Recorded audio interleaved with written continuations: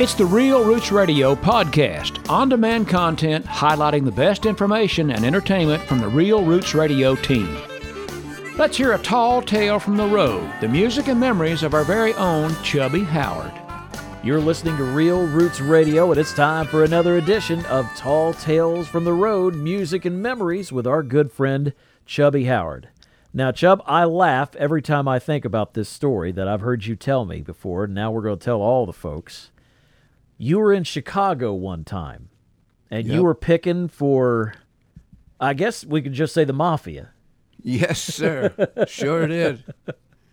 Hey, this is way a long time ago, man. 3-piece band. And a guy called me down in Kentucky. And I was working, believe it or not, at the Frigidaire in Marine City. I got out of the Navy, and that's where I went to work.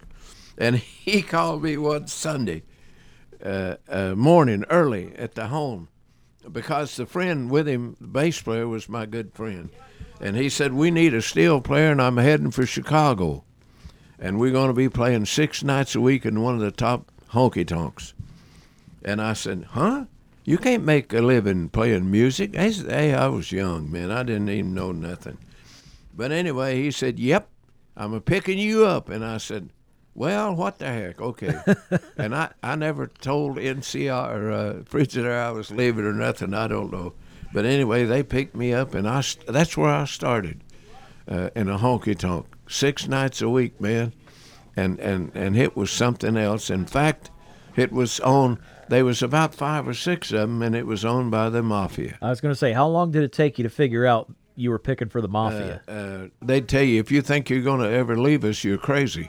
And you, listen, they had them hog legs under their coats. How'd you get out of there?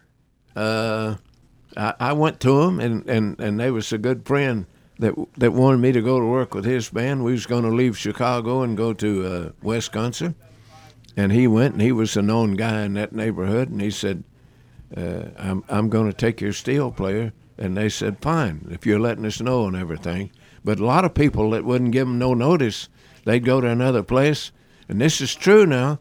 They'd go in there, and they might bust your amplifier up or your guitar or your bass fiddle or whatever. A friend of mine that I worked with, he left, and he went to another job, had the big doghouse bass. Yeah. And one of the guys went in. And what they did, Roy, and I know people's going to laugh at me, but big guy would come in, and he'd pull out his old hog leg, and he'd hold it up in the air like this. And he'd say, everybody sit still. We ain't going to hurt nobody. And that guy went up with a hatchet, and he chopped his bass fiddle into pieces right on the stage. So you and your steel guitar were able to make it out of that place in one piece. I worked on that street quite a bit.